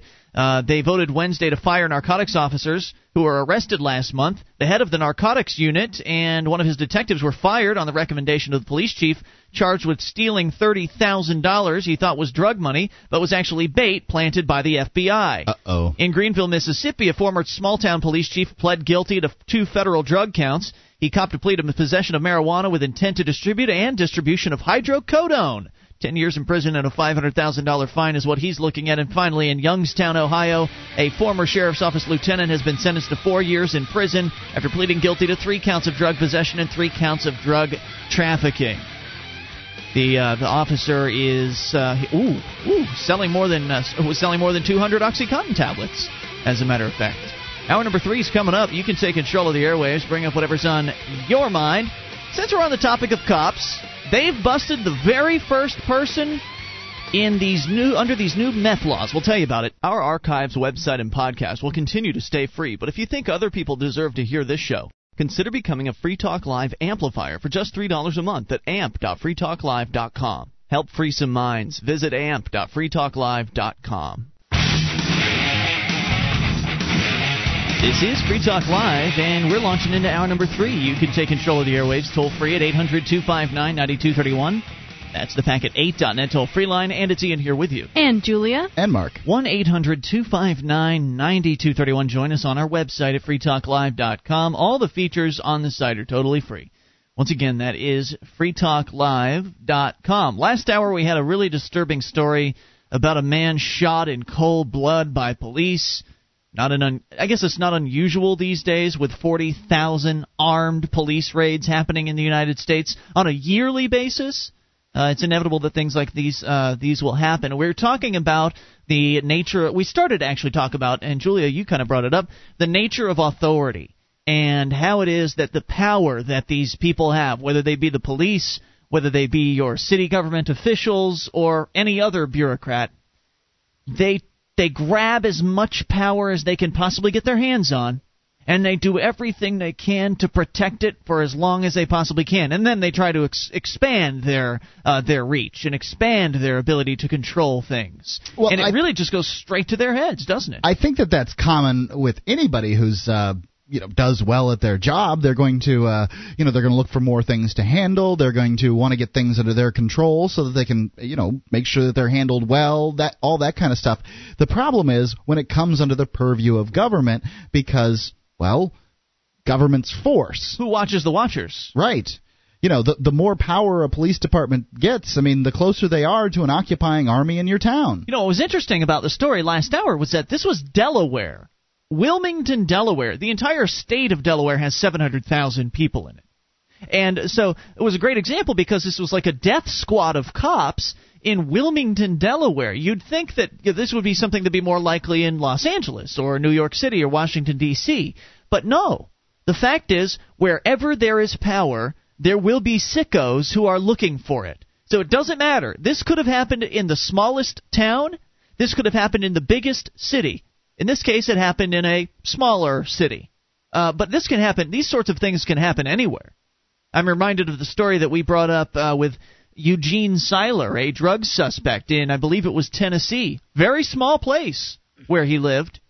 And there were 5 cops that came to his house one day, out of uniform, and just beat the living hell out of the guy. Just because they could. Well, they wanted him to confess to something. Right. And he didn't, thank goodness. But there's just story after story, and it's amazing to me. In fact, I've got a perfect example of what happens when these people, again, in any other situation, these would be regular people. These would be people who would be working at a Walmart or working at a fast food store or at an insurance company or something like that, and doing something productive and making customers happy. Right. These cops aren't morally superior as much as they've want us to believe that all along. But New Orleans City Council member Cynthia Hedge Morrill is morally superior. In fact, she's better than the cops, and she's better than everyone else. Here's why. How so? According to WWLTV.com, New Orleans City Council member Cynthia Hedge Morrill was under fire Thursday for allegedly abusing her power by driving dangerously in a city SUV, then yelling at a state trooper who bothered to pull her over. Oh, my. Hedge Morrill issued an apology for the incident, which we'll read here in moments, which happened on February 26 when a state trooper clocked the councilwoman flying down I-10 at close to 100 miles per hour. She felt like she could do anything in that state SUV, huh? Just before 9 a.m., Morrill was reportedly in a city-provided SUV and using the vehicle's blue flashing lights to help cut through traffic. Oh, no. No, they don't ever do that. This isn't even a cop. This is a city councilwoman. And she's just got the lights on. They can go faster with these on. State police said when they pulled Morrill over and asked her to step out of the vehicle, she refused, and guess what line she used on them? I'm a city council person. Do you know who I am? Yeah. Do you know who I am? Look at me. You should know me when you see me driving. You know what's funny about that is I could never, ever point out a city council member of the city we live in here. Right. They're just not that big of public figures. But nonetheless, she told the trooper that she was on her way to an important meeting with FEMA officials. Well, there we'll you just go. let you go then, Let's just put everybody in danger. Which, by the way, They did let her go. A similar incident involving Morell occurred in January. Morell was not issued a ticket, according to state police. In one report, investigators said troopers showed immense restraint with Morell since they did not arrest her. That's not immense restraint. That's an abuse of their power. What do you mean? Well, they should have given her a ticket. Yes, they should have. Why didn't they? They'd give me a ticket. Because she's a city council person. Can the city council bring ramifications down on the state troopers? No, but it's still protecting their own. I guess. On Wednesday, Morell issued the following statement regarding the most recent incident, quote, "I was rushing to a meeting with FEMA about the Holy Cross issue. I was driving beyond the speed limit. I deeply regret the incident and will try to be a better driver in the future."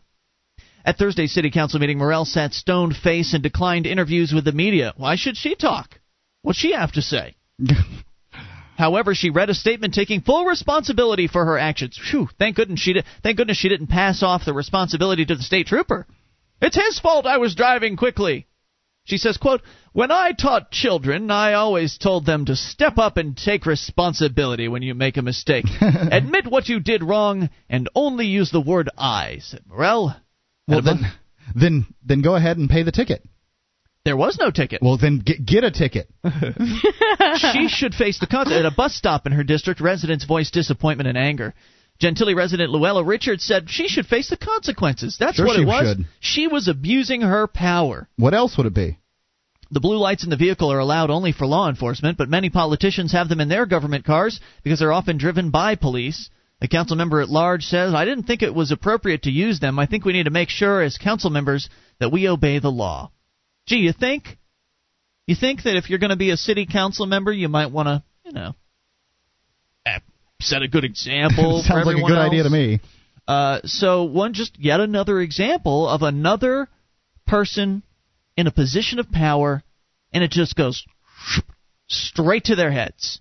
You are immune. You're a city councilwoman. Hit the gas, baby. Get behind the wheel, flip on the blue lights, weave in and out of traffic, 100 miles an hour. I think yell at the state troopers. They all do this. This is awesome. They all do this, though. I mean, it may not be they're all speeding with flashing blue lights, but they all abuse their powers, and it goes to their heads just about every one of them, especially elected officials like these city council people where there's just nothing to stop them. Oh, I've got something that's even better than this story, though, about another city council with serious power issues. Mm-hmm. We'll come up to that here in a moment, but first, Glenn in Missouri. You're on Free Talk Live with Ian, Julia, and Mark. Hey, Glenn. Good evening. Hey, what's on your mind? Hey, now that they want to restrict baking soda as a key ingredient in making crack cocaine. That's right. Jefferson City, Missouri. You got it. Yeah, it was in my local paper here today. Lawmaker seeks restrictions on baking soda to fight drugs. So baking soda. What are you going to bake with? You wouldn't be able to purchase baking soda? No, they want to make a law similar to what they have for like Sudafed. Oh, boy. Where you have to goodness. You have to go to the pharmacy and sign up with your name and everything to buy baking soda. Pharmacy for baking soda. Is this proposed or is this actually happening? Proposed. It's proposed. This is a city council thing? No, this is the state legislature. Oh, the state of Missouri. Yes. Amazing. You know what's the worst about this is sometimes I go into the pharmacy here in Keene and there's the giant signs about the pseudoephedrine where it says that you know what I mean, they have to you got to let people know where it is. Well, they have to fill out a log, and I was talking to one of the ladies behind the counter, and she said that it was just really annoying, that it was a big hassle, and that they hated doing it. So this is just another mandate on businesses. The government is going to force businesses to keep baking soda behind the counter. It's ridiculous. Why don't we just ID anybody coming into Walmart in the first place? Let's just take a count on whoever buys what. I mean, they could use anything. They could make bombs out of detergents. They could Ooh, it's a scary world, isn't it? We need identification. We need a cop to follow around every citizen. There you go. But then again, who watches the watchers? Glenn, thanks for the call. The citizens can then snitch on the cops, too. 800-259-9231. Hey, since you brought up the meth thing, we'll touch on that as well. Coming up, Free Talk Live. This is Free Talk Live, and you can bring up whatever you want toll-free at 800-259-9231. That's the Packet8.net toll-free line for you, 1-800-259-9231. It's Ian here with you. And Julia. And Mark. You can join us on our website, freetalklive.com is the place to go. All the features are totally free. That does include the Shrine of female listeners, the dozens and dozens of ladies who sent us their validated photo to prove they listen to the show. You can go and visit them at shrine.freetalklive.com. That is shrine.freetalklive.com. SACL CAI has a full-orbed approach to account recovery. It's really three companies in one. They do collections, early outbilling, and they purchase charged-off receivables. SACL knows the way they treat your customer reflects on you. Their staff is respectful. They record every call, and they have the best equipment money can buy, so your business is handled as efficiently as possible. See their banner at freetalklive.com or call 800-544-6359. That's 1-800-544-6359. Do business with businesses that support Free Talk Live. As we go to the phones to the fun, more corruption, more power freaks on the way, but first to your calls. Let's go to Joseph in Massachusetts. You're on Free Talk Live. Hey, Joe. Hey, guys. Someone called yesterday to talk about the majority. Do you remember that? It was a prank caller, but still, the argument is often made that if a majority of people say or do something that is correct. Right. The argument is made all the time. I mean, he may have been pranking or whatever, but fine. Yeah. So an easy way to argue it against it would be to just dismiss it as a logical fallacy, because I think it's called the the appeal to majority. Okay. And if one person can be wrong about something, then that means a group of people can be wrong about something. So, let me see. I see where you're coming from. It just doesn't follow that majority decision creates right. Majorities can absolutely be wrong on many things. Yeah, saying something or someone believes this has nothing to do with the logical truth of a decision or an action.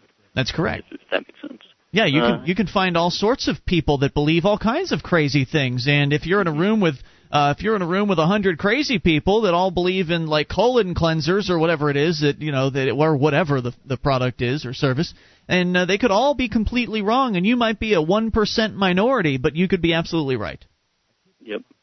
All right. Well, that was it. Thanks for the call. Appreciate it. Even if they're right, those people in that room are right for themselves, that doesn't mean they're right for you. Correct. Just because people vote on things, it doesn't make it right. I mean, we're from Sarasota, Florida, in Longboat Key, you have to get a permit for everything. Mm-hmm. You have to get a permit to put down carpet inside your house. You sure do.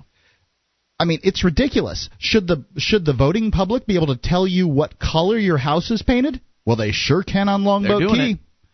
And it's just ridiculous. The color of my house that's right for me might be chartreuse. Mm-hmm. It's lime green for those of you who don't know. But really, chartreuse is green? It is green. What do you think it was? It's not lime green though. Lime exactly. Greenish? It's sort of a yellowy lime green almost. Okay. Honestly, I didn't even know. Really?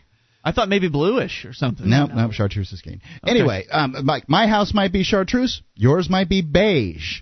There's no way for the public, but if the public were to vote on these things, I'll tell you, they're going to come up with white, off-white, beige, eggshell, bone. One of those colors is going to be the right color for every house in this community.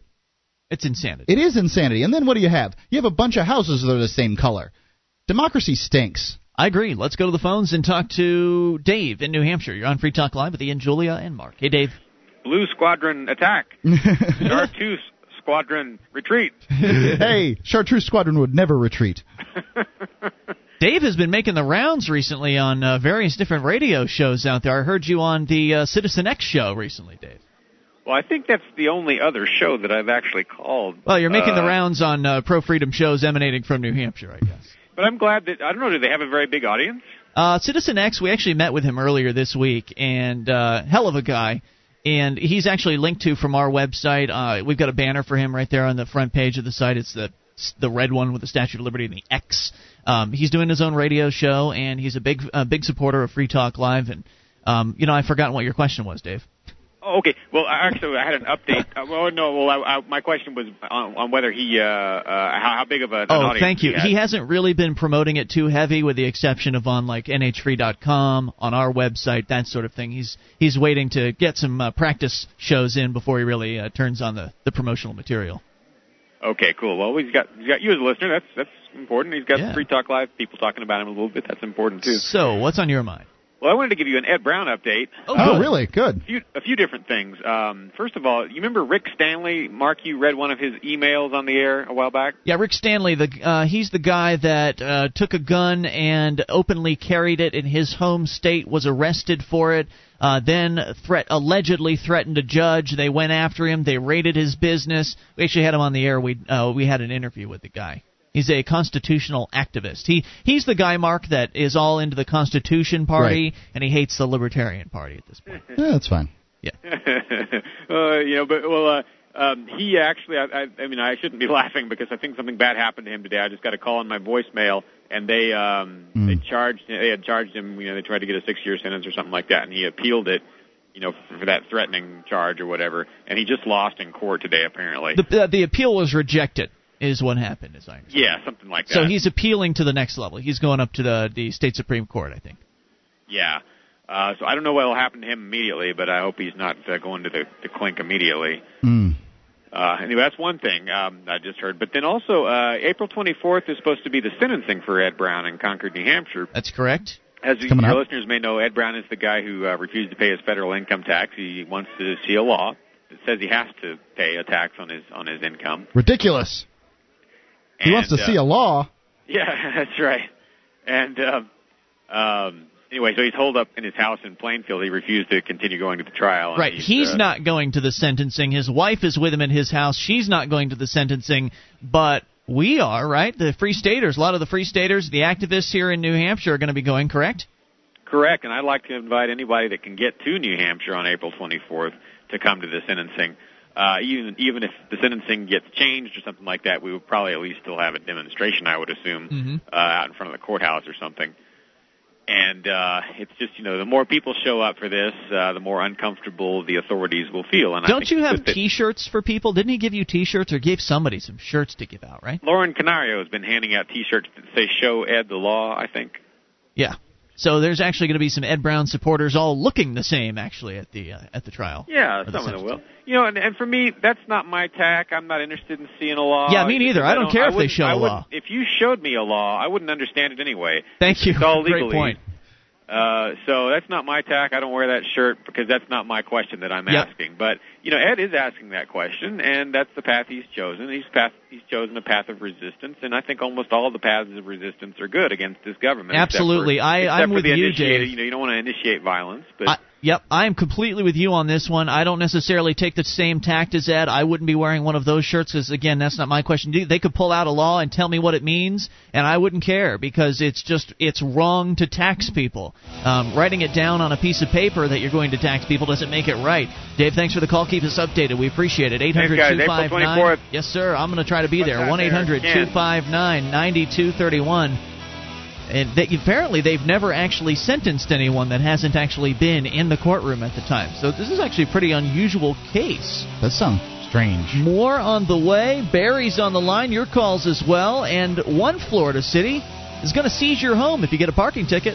Would you like to help others find Free Talk Live? You can help us advertise, market, and promote the show at amp.freetalklive.com. Consider becoming a Free Talk Live amplifier now for $3 a month and get some cool bonuses at amp.freetalklive.com. This is Free Talk Live. Your show, bring up anything. Toll free, 800-259-9231. The packet8.net toll-free line for you. That's 1-800-259-9231. And it's Ian here with you. And Julia. And Mark. And you can join us online at freetalklive.com. All the features are totally free. And that does include the archives. An entire year's worth of the show, front page of the website for your downloading convenience. Just go get them. They're on us. That's freetalklive.com. April's Financial Literacy Month. Give the child in your life financial literacy. Be they son, daughter, or sibling, A Kid's Journey to Getting Rich by Jewel Thornton teaches a child the basics of finance, money management, and real estate investment. School doesn't teach kids about money. Only their loved ones can do that. Give your special child A Kid's Journey to Getting Rich. Order at akidsjourney.com. That's akidsjourney.com, or call 1-800-657-5066. That's 800-657-5066. To the phones, to the fun. It's Barry in Indiana. You're on Free Talk Live with Ian, Julia, and Mark. Hey, guys. Hey, what's on your mind, Barry? Marriage in America, a little bit of background on me. I'm middle class, Asian/Caucasian. My father was in the military. Okay. Got a full-time job. I did 4 years in the military. Didn't particularly enjoy it, but, it was under the Clinton era, so not much to say there. Gotcha. And what I've noticed is, I married my high school sweetheart, and, yeah, sounds romantic enough, but over time, especially after getting out of the Army, I noticed that times have changed, and the woman that I'm married with now is not quite exactly what I think my grandfather got to grow up with, or what my father got to grow up with. What do you mean by that? I think the women's empowerment thing is a success, and I don't want to sound chauvinistic. I don't think it's a bad thing. I think it's very good, but I feel like the old ways. I don't want to sound so backwards, and it sounds backwards to me. Well, just tell us what you're missing. I'm missing the man as the head of the household again. Okay. So she's too independent for you, is what you're saying? No, not at all. She's the mother of my daughter, and I want women to have opportunities for my daughter's sake. We're pregnant with another child. And we're pregnant? Yeah, we planned it. Nothing too traumatic. Didn't come as a surprise to me. I'm pretty sure she's the one that's pregnant, but I see where you're coming from. Yeah, I guess I can relate with her. But anyways, so my wife's very religious, and I'm probably on the opposite end of the spectrum. Are you an atheist? Atheist? Or just without religion? That's the thing. I feel like I can't really say, who's right, who's wrong.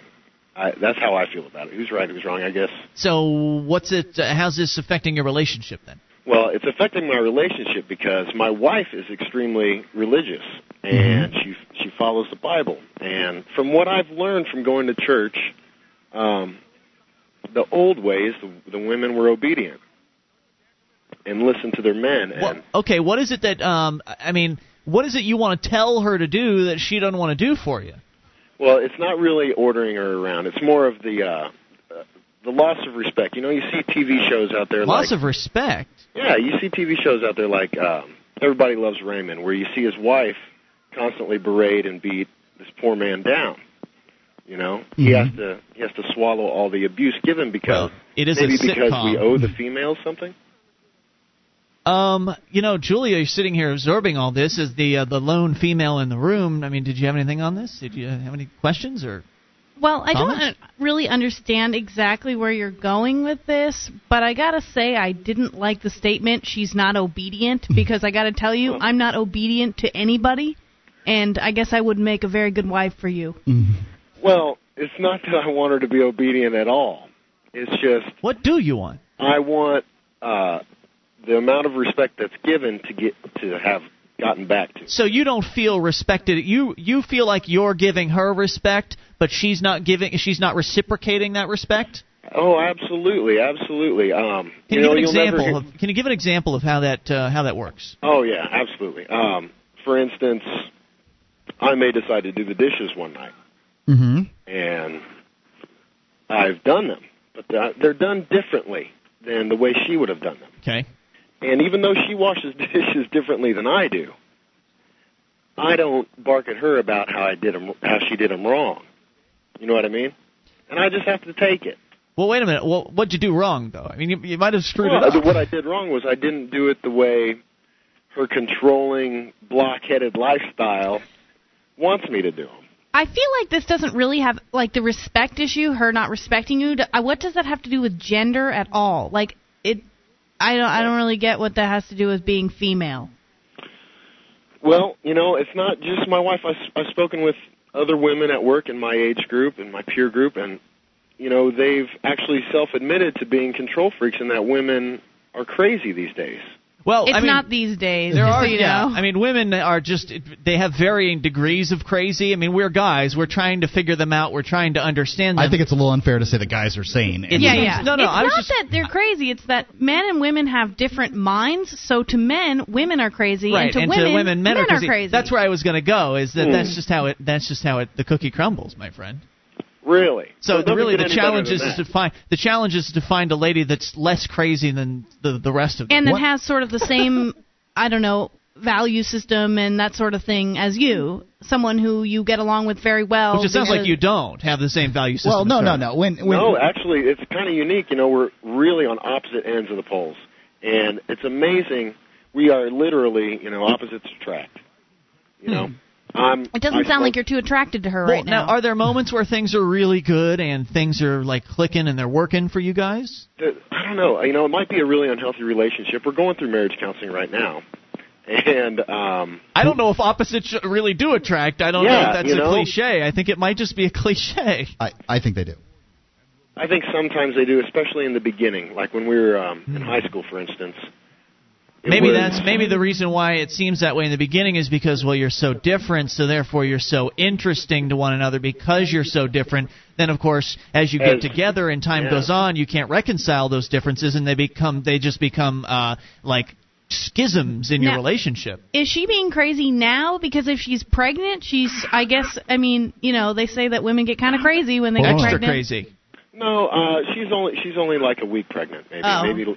No, that doesn't. No, whoa, don't say because Julia, you've never been pregnant. There are women who can tell immediately when they have been impregnated, and but this chemicals. Is my first pregnancy. I tell you, the relaxation level here is so low. As far as the pregnancy goes,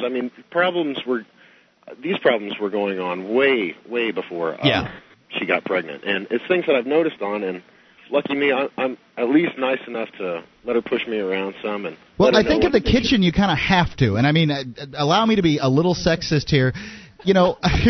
Women like their kitchens. And it's true. And if you start going messing, put some stuff in some different cabinets and see if whole hell doesn't break loose. Exactly. It's...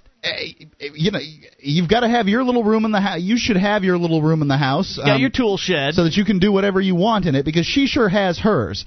And either you don't wash the dishes for her, or you try to do it the way she wants it done. You to, yeah. Or you just leave them wash them and then leave them in the rack so she can put them away. Julia's glaring at Mark right now. Mark is extremely sexist comment. I knew she would be because of the kitchen men talking about women, and we're not supposed to be doing that right now. We're supposed to be, we've piled the lead balls on the women's side of the scales for centuries. I talk about women too, so it really isn't a big issue for me at all. But now the kitchen thing, and Mark's kind of right about the kitchen thing. We've got a roommate at the house where we live, and if the roommate goes in there, he's a great roommate. But if he goes in and washes one of Julia's dishes... It's grimy. You've seen me. I can write my name in it. It's gross. See? Now, I would like to say, though, that's in my Julia's defense, kitchen. Don't mess with it. Exactly. But it's only my kitchen. That brings up another point. Okay. My wife considers things dirty that I don't necessarily consider dirty. See, that's what I tell my wife all the time. She's just got a lower dirt tolerance than I do, and that's the reason she always ends up cleaning up. Okay, I'm not the only scumbag out there that thinks my house is just fine. Barry, do us a favor. Your goal was great personal issue. Keep us up to date on the relationship. Let us know how things develop. Let us know the ins and the outs of Barry and the wife. And thank you, and call us again. We appreciate it. 800-259-9231. Don't get enough good personal calls. More on the way. It's Free Talk Live.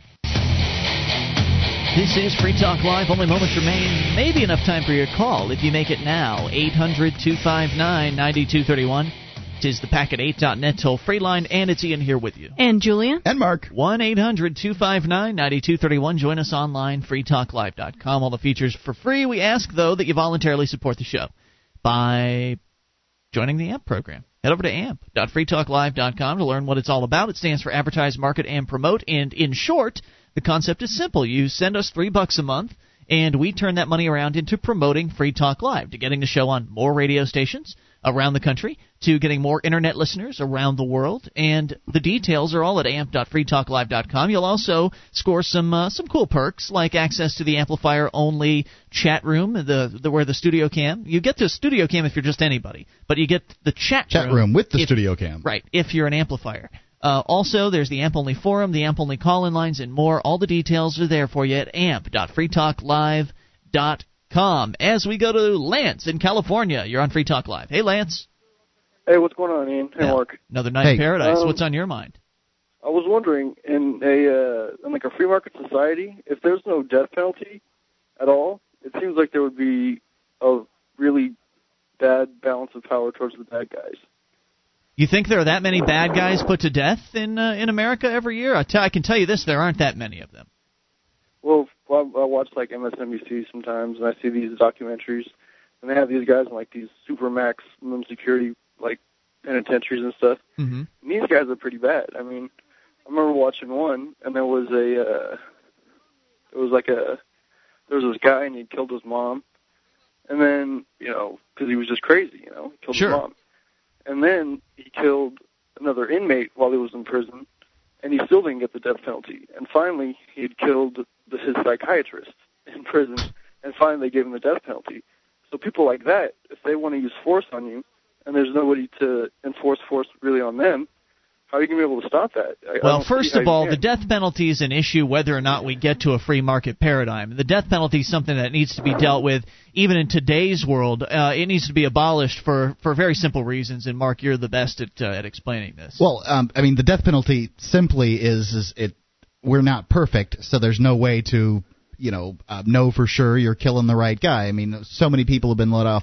Like I think 120 people have been let off death row since 1972. So I completely agree. Sure. The system now. Well, now, let me go on just a little bit. Now, with your guy that you're talking about there, the Supermax guy, killed 3 people with his bare hands, ripped out their throats with his teeth.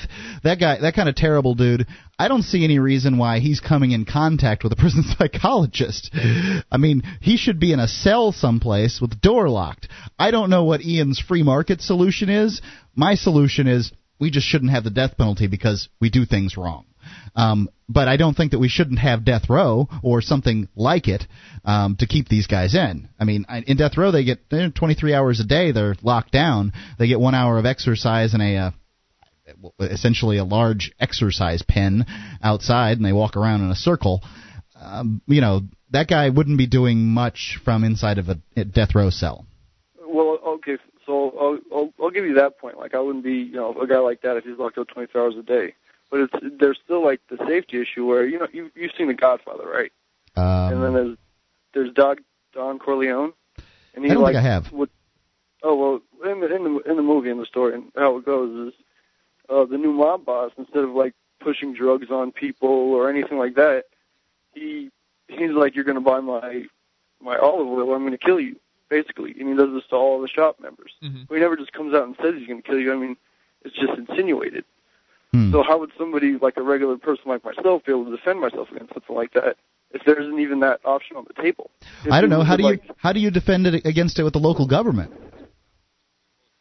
I don't know. That's why I don't really like the government too much, especially living out here in San Francisco. I mean, I hate them. I think that the best thing that you could hope in that circumstance is to put together, if you didn't, you're asking me free market solutions.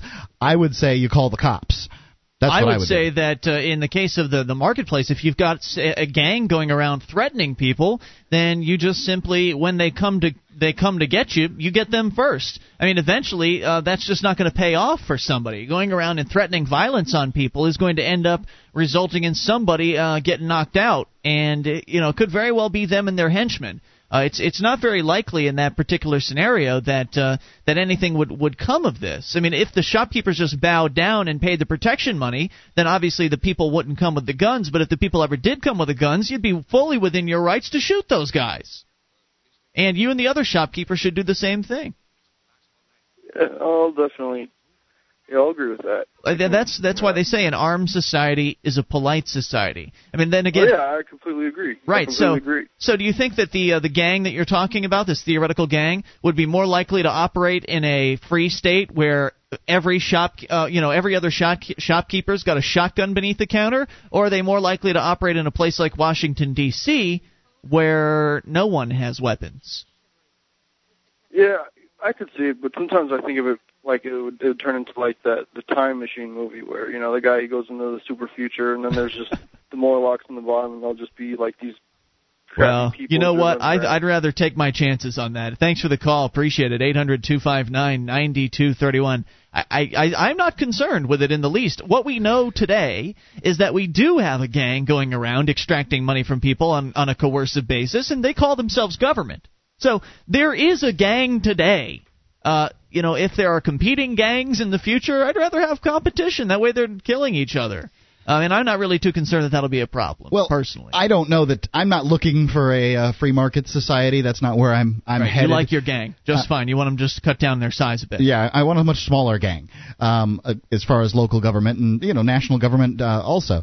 A very small national government. But, I think that people should be able to carry weapons. I don't see any reason why a person should have to have a concealed weapon permit. I don't see any reason at all. Look, if I've got a gun on me, I might have a gun on me. You just need to think that that's the case. I find it strange that, I guess maybe it's not so strange, but people seem to have this, everyone wants to prevent everyone from dying. It's like this goal to make sure that nobody ever dies, but people die naturally, and it's your responsibility to prevent yourself from dying if you don't want to die. Like by arming yourself. Exactly. In the event that some gang is running through the streets threatening business owners. I mean, can you think about the atmosphere that would create if a gang in a free market situation were to form? Remember, this gang would not be the government, so they wouldn't have the ability to print money or do anything like that. They'd actually have to finance themselves somehow. Remember, there wouldn't be in a free market society also, these are important points to point out, there would not be a war on drugs, so drugs would be in the legitimate market. The gang could not traffic in drugs. The gang could not traffic in prostitution. Prostitution would also be illegal. The gang could not traffic in gambling. Gambling would also be illegal. So nothing would be prohibited. So I don't know how it is the gang would fund itself, but let's presuming somebody had a lot of money and extortion. they wanted to extortion would be it, in which case in a free market paradigm the people who are in this area, this fantasy area, would have freed themselves from the former gang known as government, done it in a nonviolent fashion, and would understand that their protection is up to them and the protection agencies that they've hired. And they either defend themselves personally or they call in their protection agency and tell them, hey, I'm being threatened by these guys, and here they are. Here's their description. Here's what they're doing. The protection agency investigates them. The gangs wouldn't have a chance in that particular society. They really wouldn't. Let's continue with Niall in Utah on the amplifier line. You're on Free Talk Live. Hey, Niall. Good evening, gentlemen. Good evening, sir. What's on your mind? Quick question for you, Julia. Yes. Is your refrigerator running? Oh my God. I don't even know how to answer that. Just say yes or no. Yes. Thank goodness the socialists haven't completely taken over yet. Great call. Is that it? Are you done? I don't understand. Yep, waka waka waka. What does Thanks for the refrigerator running have to do with socialists? What? I don't know. Okay. He called up, and when I answered the phone, he said he was going to do a crank call. And I said, that's not how you do a crank. You don't tell us in advance. You got to have an alias. Yeah, you got to not use your real Utah. name, and you don't call the amplifier line. Well, it was as funny or funnier than the other cranks. Than the other cranks. Yeah, that was definitely funnier than the other cranks. That's true.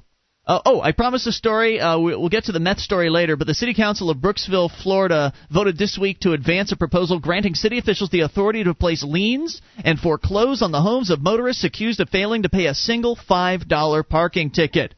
Non-homeowners face having their vehicles seized if accused of not paying their three parking offenses. According to the proposed ordinance, vehicle owner must pay the parking fine within 72 hours if a meter maid claims his automobile was improperly parked, incurring tickets between $5 and $250.